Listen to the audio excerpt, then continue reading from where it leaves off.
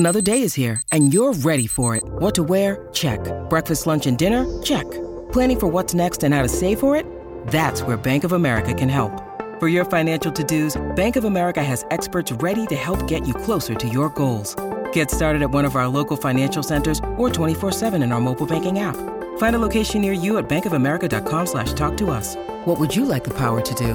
Mobile banking requires downloading the app and is only available for select devices. Message and data rates may apply. Bank of America N.A., member FDIC. Your brain needs support, and new Ollie Brainy Chews are a delightful way to take care of your cognitive health.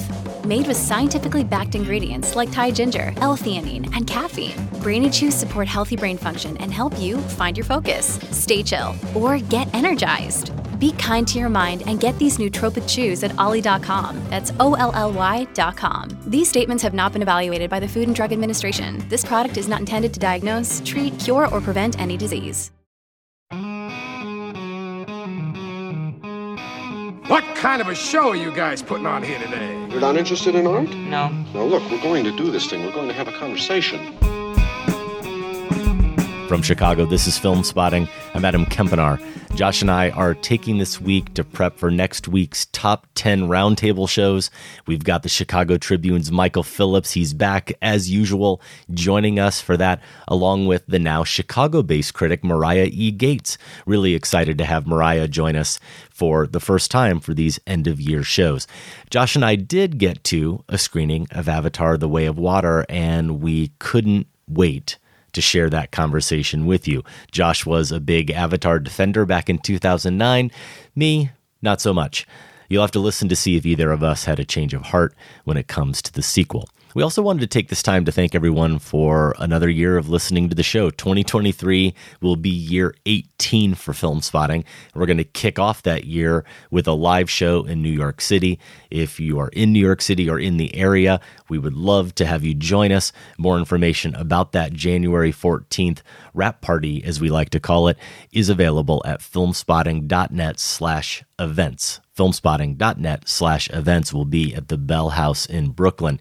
This year, we also started a new membership platform that we're really proud of, not on Patreon, but on Supporting Cast.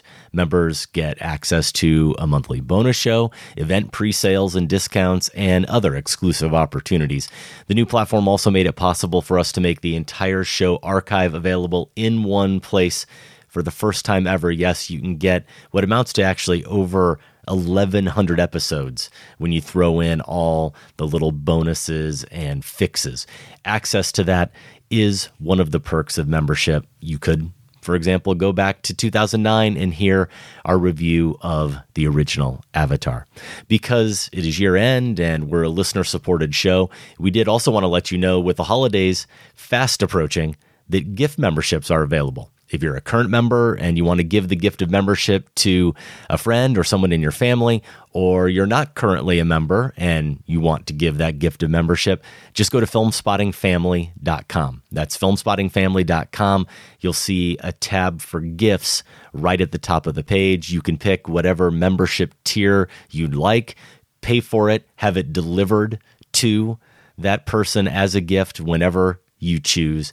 We do have 3 different tiers of membership, including an advisory board level that gives you the chance to join me, Josh, producer Sam, for a quarterly board meeting where actual show decisions get made. You get to weigh in on future marathons. You get an early look at our Film Spotting Madness list and get to help shape those lineups and so much more.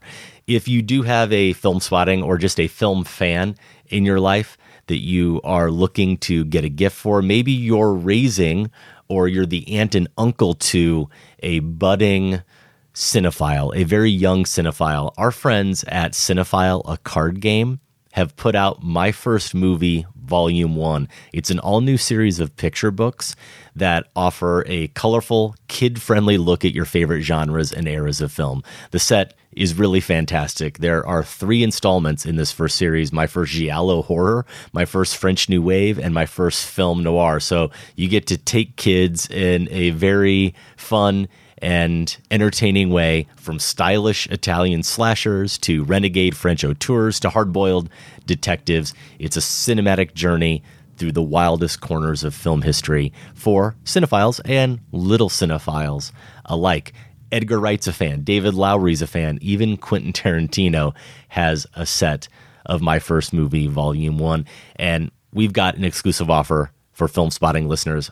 I may have bought a set myself for one of the young cinephiles in my life. Just go to lilcinephile.com. That's Lil cinephile.com. Use the code FilmSpotting before December 25th, and you'll get 20% off. That's code FilmSpotting at lilcinephile.com to get an essential gift for cinephiles of all ages, My First Movie, Volume 1.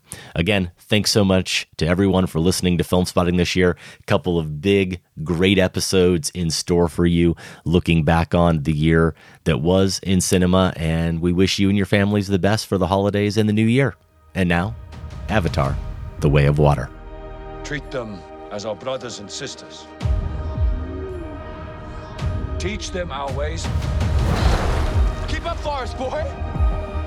If you want to live here, you have to ride. Let's do it.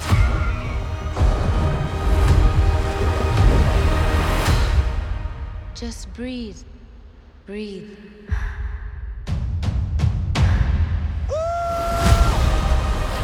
What should definitely qualify as a still processing review, Avatar, The Way of Water, the follow-up to 2009's Avatar from director James Cameron. We are at this point, Josh, about 18 hours, if my math is right, 18 hours removed from our viewing of the film, maybe even a little bit less than that. I'm guessing, unless you were a really busy boy this morning or had insomnia and stayed up frantically typing, you have not constructed your written review of this film. And I certainly just have a bunch of random notes and observations that came to me that I was voice transcribing as I was driving home from the theater. Okay, so you weren't, I didn't notice you doing a lot of scribbling during. Maybe the 3D makes that hard, maybe those glasses. Didn't even bring a pen. How did you do with the 3D glasses in your scribbling? Well, it's this about is the more same. Interesting to me than the movie. Yeah, here we go. It's about the same result, I would say. Although I have not put on a pair of 3D glasses to read my notes. I was just going to say. Maybe try that. That would be amazing. If I should try that just normally, because usually my notes are unintelligible anyway. You could only read them clearly if you had the glasses on. Why not?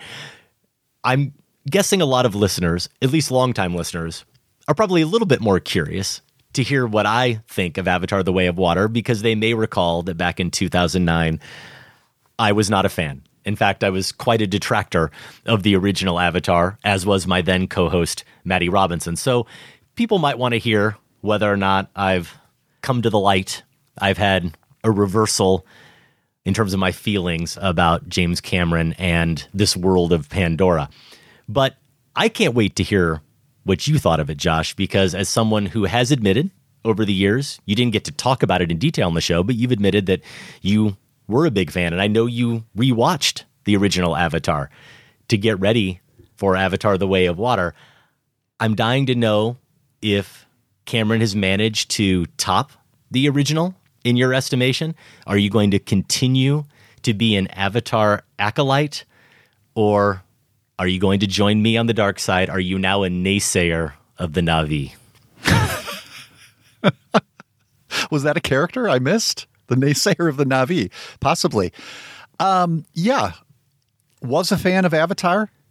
Am a fan of Avatar. After that recent revisit, there are issues, obviously, we could discuss, but still think it's a singular movie achievement. Avatar: The Way of Water. I apologize in advance, Adam. I know you probably worry this is going to besmirch Film Spotting's reputation. Rest assured, only I, not you, should lose any cinephile cred for this. But yes, I'm recommending Avatar: The Way of Water. And here's why. I thought you were going a different direction with that setup.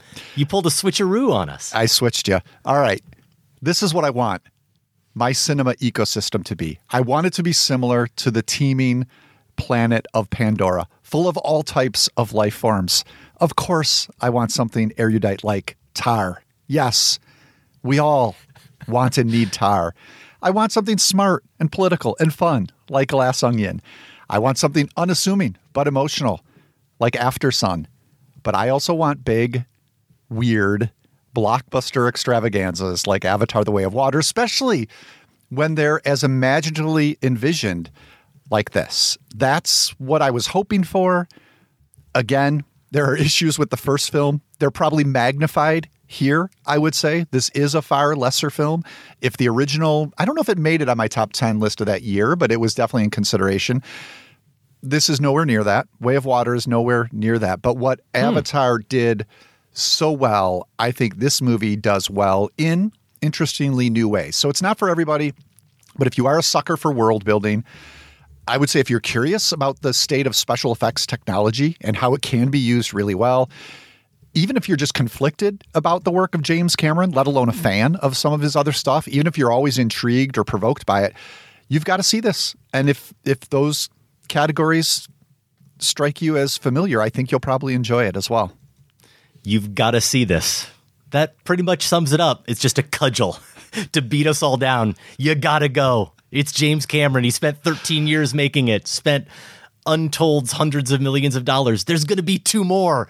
You can't avoid it. I think, aren't there 3 more? I don't know. I think there might be 3 more. Probably. It doesn't matter. I'm not going back for round 3. You're out. The original Avatar, I just looked it up again. 82% positive reviews on Rotten Tomatoes. So despite whatever is in the zeitgeist as we look back on Avatar, there's a lot of haters out there. The majority of critics overwhelmingly liked the movie to some degree. And I'm surprised to hear what you said, Josh, only because it was unavoidable as we saw this on Tuesday night, December 6th. Some New York critics, maybe some LA critics too, had all gotten to see it just earlier in the day. So on Twitter, if you were on it at all these responses were breaking at the time we were walking into the theater, and then some more after that. And with few exceptions, it was not only high praise, but it was people saying, no, he did it. He improved on the original. Now, really? I feel like this was coming from at least a few people I saw, David Ehrlich being one of them, who wasn't dying to see a new Avatar, as he put it. He wasn't clamoring for it. You know, he probably wasn't that big of a fan of the first one, and that's something different between the two of you. You were someone who really liked Avatar. But before I really give more of my thoughts, can I get a little more from you then on what you think this movie doesn't pull off that the first Avatar did? What it doesn't pull off that the first Avatar did, I think...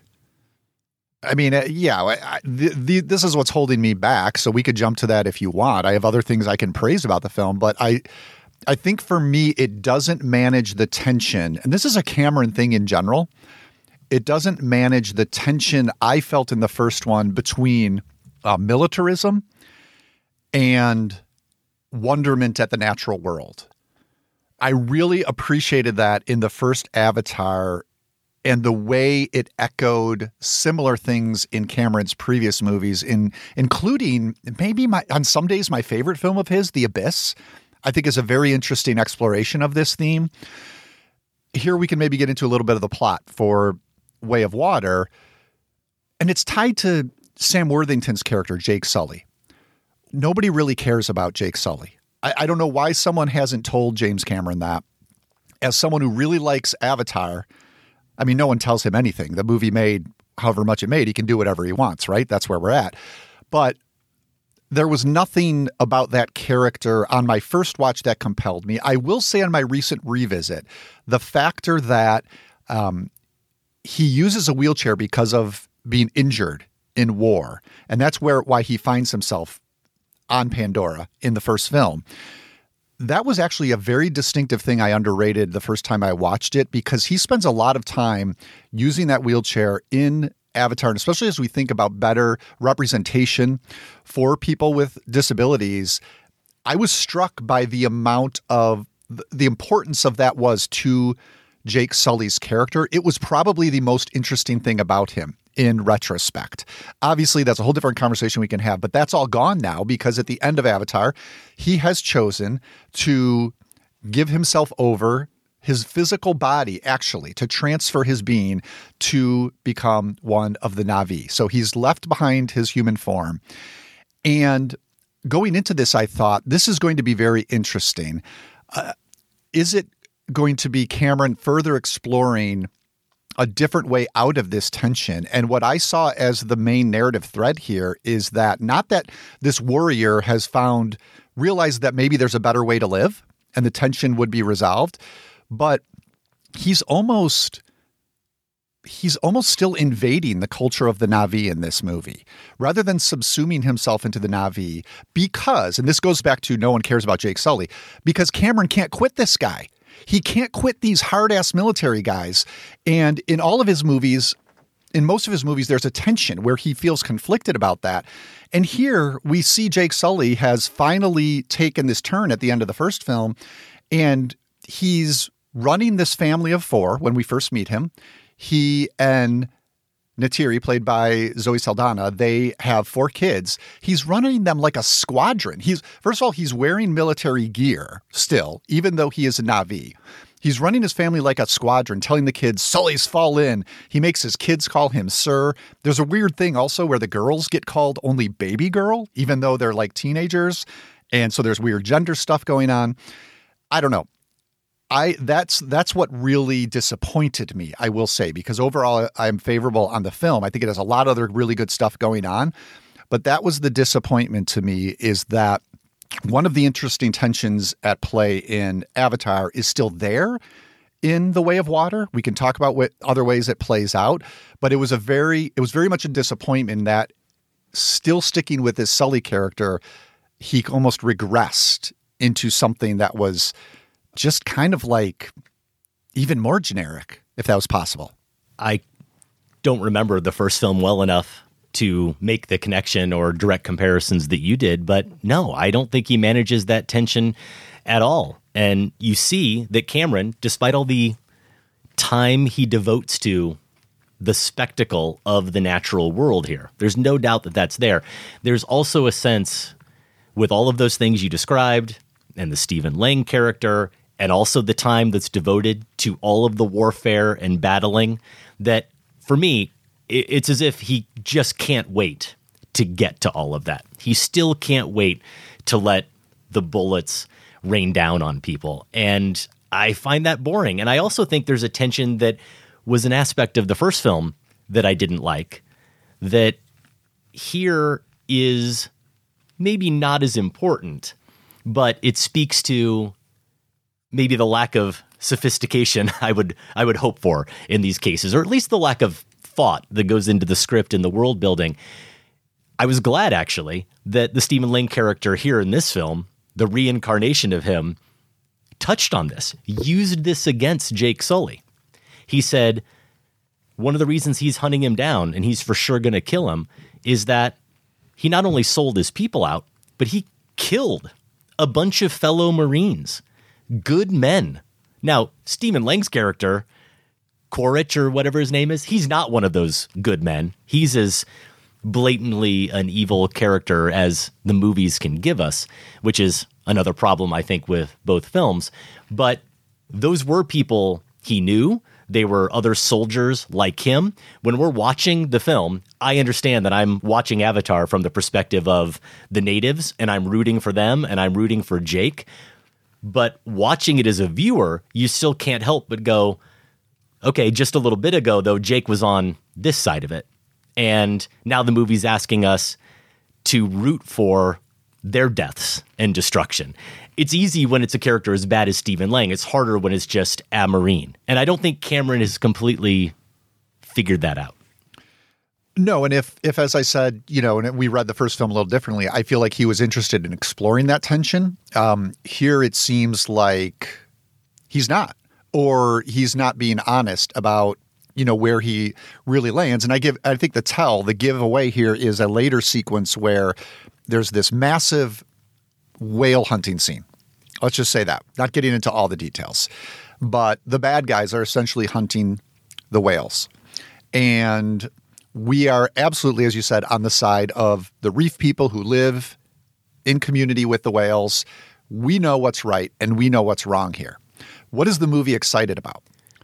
It's excited, thrilling, isn't it? It's excited about the bad guys' subs and the bad guys harpoons, and the bad guys crab bots. That's or right. whatever you want to call them. Mm-hmm. And we get it, right? Cameron is the guy who went subdiving himself, right? Yep, all the toys. So you get it. And I'm not saying that those are in and of themselves bad things, that technology and an interest in technology is a bad thing.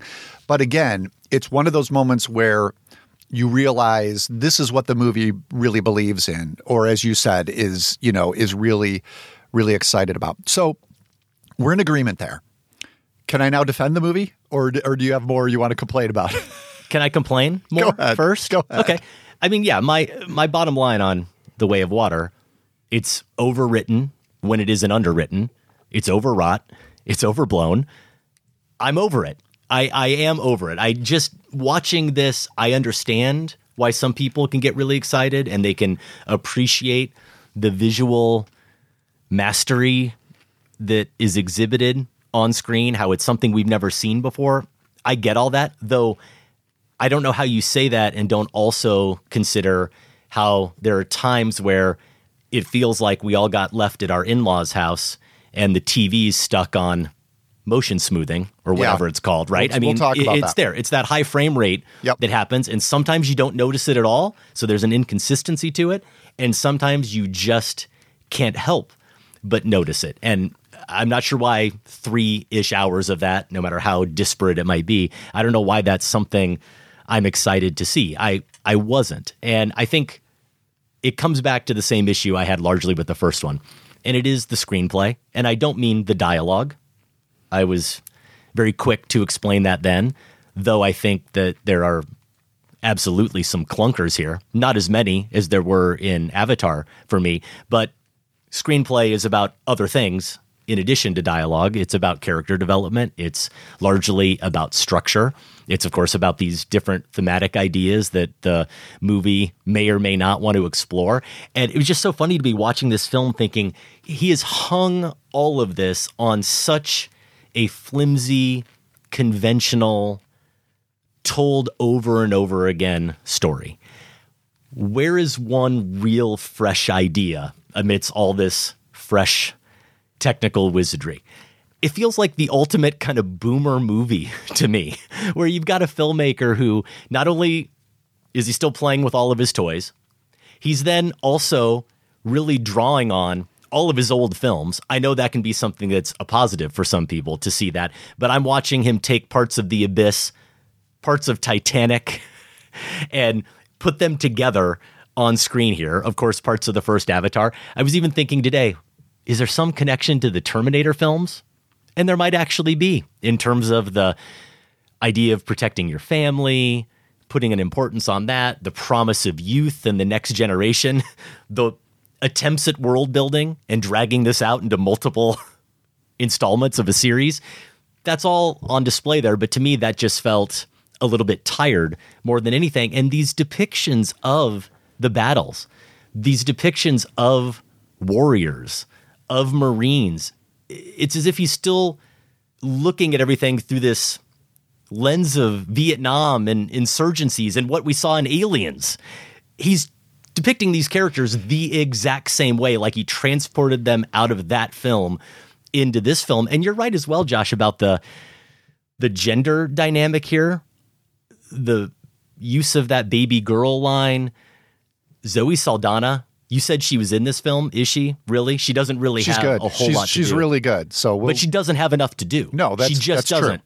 And the movie also, it's not about this, clearly, but I think you still notice it. I did, that the movie has it both ways, where she's a warrior, a fierce warrior, sometimes more excited or more interested in getting into battle than Jake is, and she wants to protect her family.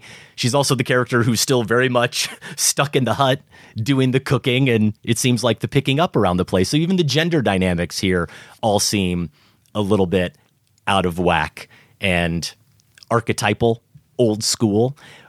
The most interesting parts of this film, potentially, are things that are all just glossed over to set up plot points and to set up the basic framework of the story. It's ideas like bringing back Stephen Lang's character, bringing him back from the dead in a Na'vi body, and the technology behind that, the thinking behind that, how that would mess with the character's head. For the movie, it's, no, we just need to do this because it sets up that he's going to go back into the forest and he's going to fight, and it's about revenge. It doesn't really want to talk about that. Even this idea that the movie begins with, Josh, about happiness. Okay, wait a minute. Let me stop you there because you've thrown a number of things. And let me just say one thing is having to do with the Stephen Lang character, Quaritch. I don't think this is necessarily a strength. I think it is more of just an intriguing idea. But they do give him a son to actually explore those very ideas that you're talking about. I don't know that this works because the son is a little bit of an odd character. Spider, played by Jack Champion. It's very convoluted if you haven't seen the film, but basically he was too young when Stephen Lang left or was killed in the first movie. He was a baby, this character. And so he's grown up now. He couldn't leave the planet. And so he's grown up among the Na'vi. And so this is a character entirely built for exploring those questions you were talking about. Now, yes, how successful it is, but it's not as, I mean, you're not characterizing it quite fairly by saying they just have Lang's character show up to fight again. No. Okay, but let me clarify one thing. First of all, how successful it is still a big question and an important one. And the moments of internal conflict. But it's a new idea. It's a fresh idea. Okay, but the moments of internal conflict that we get are few and far between, and the few that we do get show up at opportune times when the script needs that to happen to bail a character out or to add some tension to that scene to make something else happen. You don't think it was... In that way, they feel to me, Josh, not actual ideas that the filmmaker wants to explore. They're ideas that are there for the sake of convenience. You didn't think it was interesting what eventually happens with Quaritch, specifically related to Spider, because especially that choice, because it's setting up future films. That's the other thing I felt blatantly aware of. Okay, but it can do more than one thing. I thought that choice was directly related to some of these provocative questions about having this character be resurrected in a certain way and what that means for family lineage. And I think there are a lot of interesting questions about lineage and things going on here. I don't know that those are the strengths of this film. So I'm not going to, I'm not going to fight you too hard, but I think they're there. I think they're fresh ideas, and I think they work a little bit better than maybe what you're describing. Yeah. Well, I do want to say I am also including in that not just the family tension and that dynamic with his son character. I mean, just the idea away from that. Take out the Spider character completely. Imagine if this movie wanted to explore in a meaningful way what kind of havoc that would wreak on a character to find out that you've been implanted with somebody's memories and you've now been sent on this mission. But what does that really mean? I think that's why Spider is there to provoke those questions. I'm saying I think the idea itself is potent enough that even without Spider, it's from a different film. Clearly, Cameron didn't care to go down that sci-fi aspect of it. But that still supports for me my overall point, that the most provocative ideas that the film could have explored, the movie decides not to. No, it decides to explore it through the character of Spider, which you didn't find compelling. That's different. So either way, problematic. Yeah, I mean, Spider has other issues besides the one we're quibbling about. All right, I interrupted you, so there was something else you were going to. Well, I was just going to say, again, a different film, but a provocative idea. The whole opening is all about happiness. It's all about this idea of finding peace. And what we know about movies like The New World, movies that deal with this idea of characters who have escaped the structure and rigidity of society, and they've explored these native lands and they've found connections to the characters and Mother Nature and all those things. There's a tension there, and that eventually that does have to end. And you have to wonder, just as human nature goes, no matter how much you think that's the peace that you want and the happiness that you want, if you actually find it, and every day, it's the Talking Heads song, Heaven is a place where nothing ever happens. If you really find it, you find that peace. Is that really fulfilling? Are we as human beings even capable of existing within a conflict-free place like that.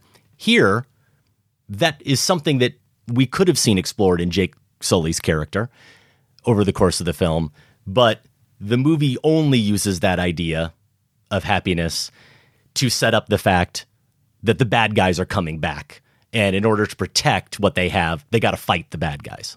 Well, what I definitely did not need is Jake Sully's midlife crisis. So I'm glad it did not go down that route. All right. So when you were describing, the connections to Cameron's earlier films, essentially, that this is auteurism, right? And I just want to make the case for something that could be called blockbuster auteurism. All right. We have basic auteurism. We have vulgar auteurism.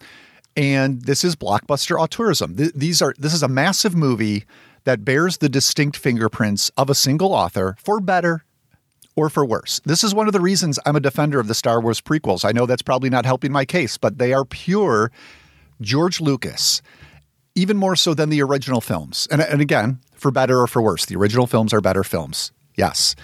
But the prequels are fascinating because they are so purely George Lucas. Only George Lucas would have made some of those decisions, given us some of those visions, given us some of those images, whether or not they all work. I think of the Wachowskis in this manner as well. You look at the Matrix films, but also something like Jupiter Ascending or Cloud Atlas. And for the record, was not a fan of Jupiter Ascending, but still you can recognize the auteurist touches going on there. These are bonkers visions, complete commitment to it. And here's the difference. And this gets to why these are so weird, because they're supported by vast resources. These are not auteurs working with tiny budgets and they have to scrape something together, which always leads to interesting works, but they're very different types of works. And you use the phrase world building, and I think I just value that much more in TV, in movies, probably. It's, here, just as astonishing as those floating Hallelujah Mountains in the first film is this village of the reef people. It's nestled among these enormous roots of this mangrove tree that's over the water, the canvas path stretching between the branches so they can get from one home to the next. I just love being awash in that stuff when it's done this well. And the underwater scenes here are incredible. So bright, so stuffed with detail, so immersive. This is the sort of stuff I just can't say, yeah, it looks nice, but can you believe what that character said 10 minutes ago? I just can't gloss over it when it's done this well. I think the moment for me, beyond all the endless creatures we see, is at one point some characters hide in like a giant air bladder, part of a seaweed forest where there are air bladders that help kelp to stay afloat. And the characters kind of duck under there. They're still underwater, but they find this safe little pocket of air. And it's just this beautifully inventive, imaginative reinterpretation of our natural world in this universe. And I just love that stuff. I'm sorry. I think it's amazing. There's also these phosphorescent jellyfish that they wear on their backs, helps them breathe in some way.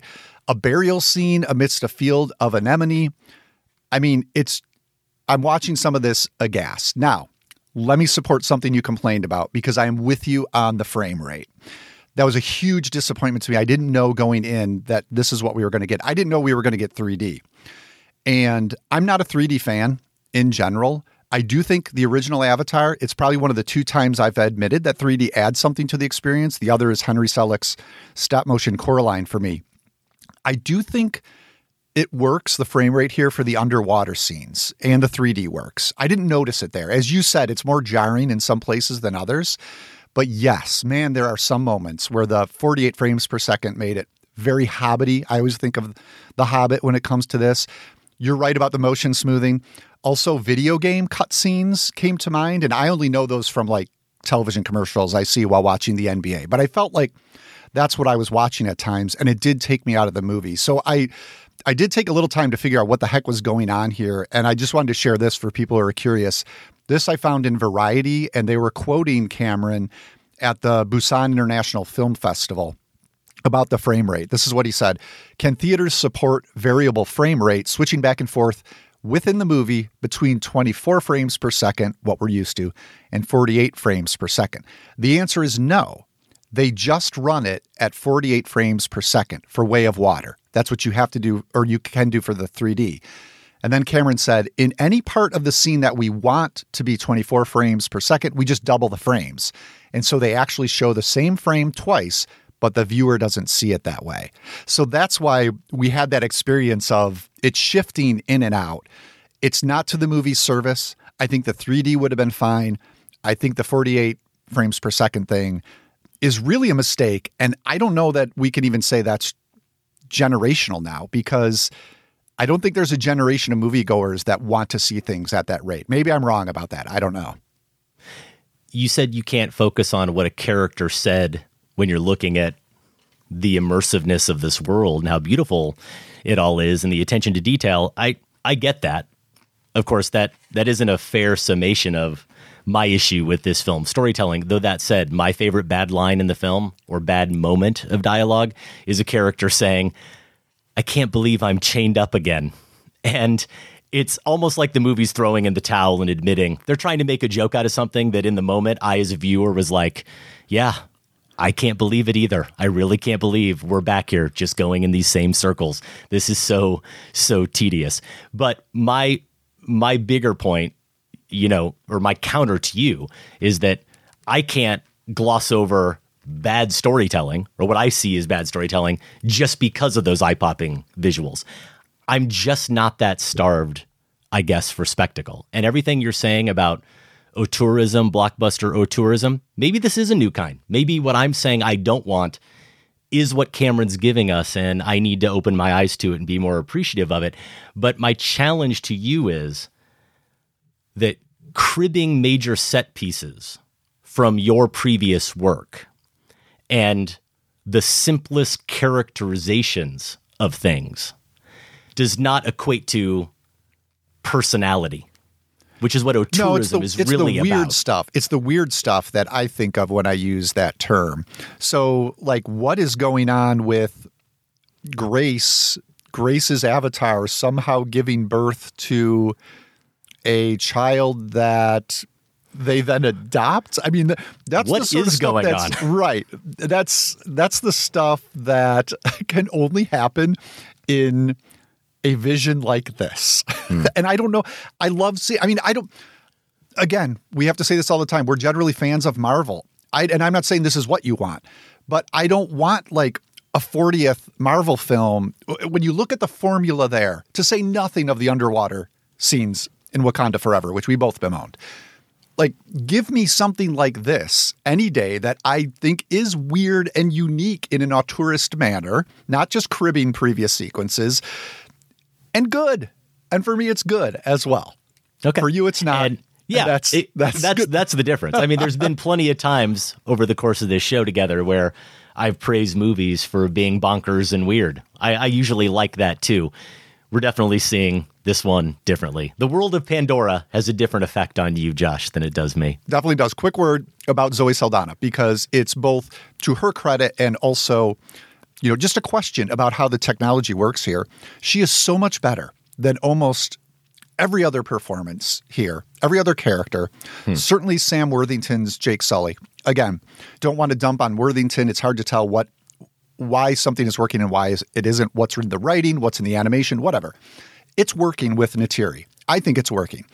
I think she registers so much more strongly as an individual with personality traits, despite being, yes, you're right, kind of pushed into a weird gender role that she never really had in the first movie, so it's strange why it's happening now. It's the way she moves. It's also her vocal register. It's all of the facial distinctions, the way her character's ears will turn back in certain readings or certain moments, the way she mixes anger and grief in, again, her movements, but also her vocalizations. I don't know what, it's some magical formula that I don't understand because I don't know the technology. How much is the animator's work? How much is Saldana's work? But I think she's really, really good here. She's the only one, let's put it this way. I think we both like Andy Serkis's work quite a bit in the Planet of the Apes films, right? Motion capture work. Saldana's the only one here working on that level, I would argue. And so I want to call that out both as praise for her and the animators working on her character, and also just a question like, why aren't there more performances like that in here, as there are in the Apes films? Okay, promise, final question. What was the stranger casting for you? Jermaine Clement as a dour marine biologist, or Edie Falco as the supreme military commander of this planet? That's a good question. Both surprises. I'd say Clement was the bigger surprise, but that's because the whole character felt bizarre to me. It didn't really make any sense within the context of this entire film. Edie Falco is a really powerful actress and, of course, can embody really any kind of character you want. So if she needs to be a general who's tough and can actually seem a little bit intimidating up against Stephen Lang, I can totally buy that with Edie Falco. I don't really know what Jermaine Clement's character was doing here. There are moments where he's a marine biologist, and yet I'll try not to get into too many details here. He's a marine biologist, I think he says, but he has no problem doing the job he's doing, which is not preserving the life of aquatic animals. And it's another case where we get maybe just a few little close-ups of him reacting, but not really giving us a whole lot. I don't know what those moments were really meant to suggest, Josh. I'm with you on Clement, not because he's less surprising to be in the movie, but I would have not expected him to be in the movie in this way, where he's really not bringing anything or apparently meant to. So, okay. Hey, we agree on that. I'm a warrior like you. I'm supposed to fight. Protect the people.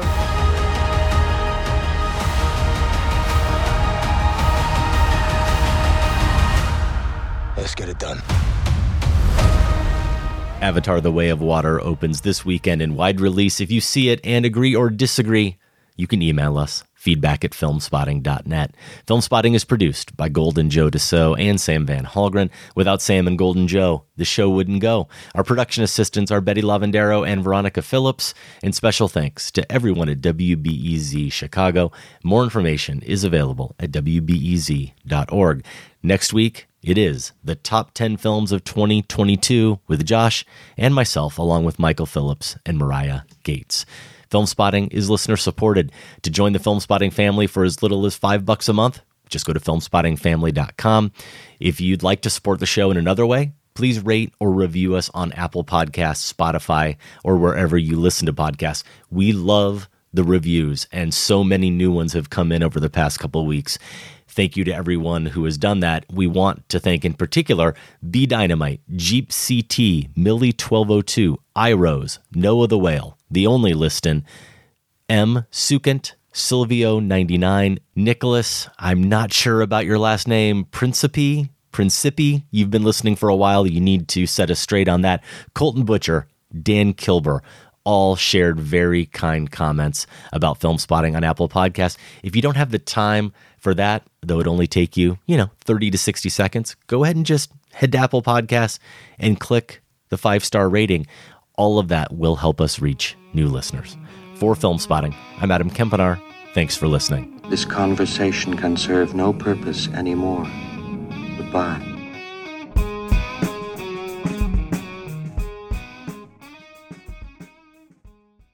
Film Spotting is listener supported. Join the Film Spotting family at filmspottingfamily.com and get access to ad-free episodes, monthly bonus shows, our weekly newsletter, and for the first time, all in one place, the entire Film Spotting archive going back to 2005.